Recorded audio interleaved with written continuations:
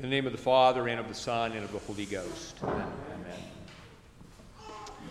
Teaching about the parable of the prodigal son usually focuses on the prodigal son, but the parable is equally about the older brother. He was not as happy as his father was to see his brother return. He would have been happier if his father had greeted this younger son with rebuke and some form of punishment. And he has a case. Why is Dad so happy? The younger son had squandered a significant portion of the family fortune and had returned home empty-handed looking for a job. The fatted calf for this? Why are we celebrating bad decisions and wastefulness? The parable is about Israel. The older brother represents the religious leaders, the scribes and Pharisees, who had long been faithful, while non-observant Jews in Israel had not been faithful, had not honored and obeyed God. These leaders were not happy that Jesus was welcoming this non-observant riffraff into fellowship with him. They did not deserve it. They deserved to be punished for their unfaithfulness, not rewarded.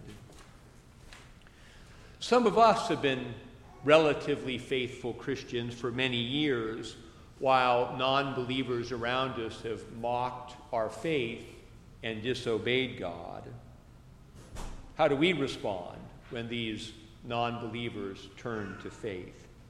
Do we have joy like the angels in the presence of God over one sinner who repents? Or do we feel like God's favor towards the new Christian somehow takes away from our privileged status as longtime believers? A member of our church once told me the story about a farmer. The farmer planted a field that grew a crop, and about harvest time, a friend walked by and said to him, "That's a fine field the Lord has given you." And the farmer responded, "You should have seen it when the Lord had it all by himself." The story has some logic to it, but it misses some key points. If the Lord wills, he can plant a field and cause it to grow all by itself. The feeding of the 5,000 and the miracle at Cana make it clear that the Lord does not need a year of human labor to create either crops or to make consumables. The Lord normally allows human beings to participate in the creative process and enjoy the satisfaction of receiving the fruit of our labor. He made us in his image and allows us to participate in his sort of being by being creators, by making things. However, the ability to create is itself a gift. God made the farmer, the field, and the variability of ground and seed to come together to produce anything. As 1 Corinthians says, quote, "What do you have that you did not receive? And if you received it, why do you boast as if you did not receive it, as if it were not a gift?" Trinitarian theology helps us to understand the point here. God is love because God is a loving relationship. The Father loves the Son loves the Father, and the Holy Spirit is the love that flows between them and out from them into creative activity. God created the world to share his love with it. Love is essentially full and overflowing. It gives and shares because it is its nature. It is not diminished when it gives, for love grows as more people are brought into it. A mother and a father who have a child are not diminished in love by the birth. Rather, there is now a third person brought into the love of the family. That third person will also give and receive love. Love is not a zero-sum game. When we receive the gift of God's love through the Spirit, we are made whole. The emptiness of our sin is replaced with the fullness of God's love. And we will want to pass on this gift. We will take on the nature of God. We will become givers. Having been loved, we will become lovers. In terms of our agricultural analogy, a farmer who plants a field that yields a crop will give thanks to God for all of it. The field, the crop, the very ability to farm, but the life itself. And the farmer will be happy to share his knowledge of farming with another. If the farmer teaches a neighbor to farm, and that neighbor's farm produces a crop, the crop of the neighbor will not diminish the crop of the farmer's own field. If I've had the gift of faith for many years, and I share that faith with another, the new faith of the new believer does not diminish my faith or the reward of my faith. As the father said to the older son, "Son, you are always with me, and all that I have is yours." The father was not planning upon the return of the younger son to take the older son's inheritance and divide it, give it away to the younger son. God does not take his reward away from those who have been faithful in order to give it to those who have not been faithful. There is enough love and reward within the family of God for everyone. For those who have been here for a long time, and there's enough for those who come and are new. Therefore, I should be happy when someone new comes to faith.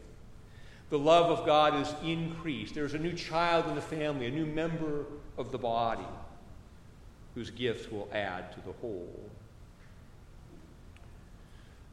We become the older brother in the parable when we lose touch with grace, and our religion becomes a grudging labor. We can hear this sense in the words of the older brother. "Lo, these many years have I served you, and have never transgressed your commandments at any time, but you never gave me a party that I might be happy with my friends." He viewed his privileged status as slavery, and he lost sight of the glory of his inheritance. We talk in terms of our practice of the faith about living by what we describe as a rule of life. And there are two ways to approach this practice of the faith: a wrong way and a right way. The wrong way highlights the error of the older brother. We can think of rule as rules. I am supposed to pray in this way at these times. I am supposed to fast in certain seasons. I'm supposed to tithe and be generous. When I follow these rules, I become a good Christian. When I follow these rules for many years, I become a super Christian, way better than all those non-believers who don't follow God. Over time, I come to feel like I've worked really hard at this faith, like I deserve my standing. And thus, when a new person comes to faith, I want them to work as hard as I do. I want them to be as miserable in their prayer as I am in mine. They have not earned it the way that I have, and they better not sit in my pew.